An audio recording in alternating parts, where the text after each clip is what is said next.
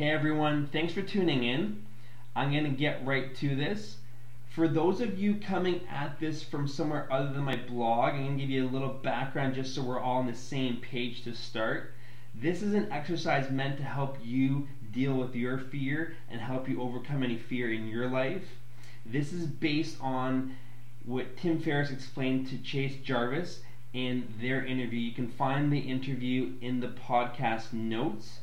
Go to the start of the YouTube video. It starts around 2 minutes and 30 seconds, and it's Tim Ferriss's recipe for overcoming fear, which has been super helpful in my life, and I feel is really something that can benefit you in your life if fear is something that's holding you back from starting whatever project it is that you have in your head. First off, I want you to make sure you have the proper equipment, materials in front of you to make this exercise worthwhile. So grab a paper and pen, have some kind of journal, use your phone, use an iPad or a computer, whatever it is. You're going to need to be able to do some writing, and ideally a quiet space where you can do this to really get the most out of this exercise.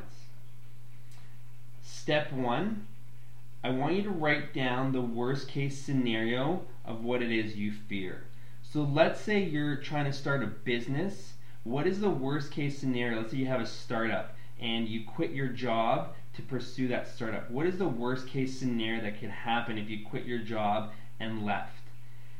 Is it that you run out of money? Is it that you have to move back home with your parents? Is it that you're going to run out of food? So write down all the worst case scenarios of whatever it is that you fear in your head and make it as detailed as possible. Make it as high definition and as real as you can for yourself.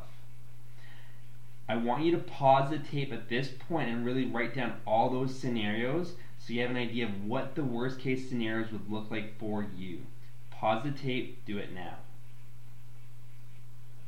Step 2, I want you to write out what you can do to prevent all those scenarios. So if you do quit your job to pursue your business or startup, whatever it's going to be, what can you do to minimize the fact that you can run out of money or running out of food? Whatever it is for you, how can you minimize those worst case scenarios in your head?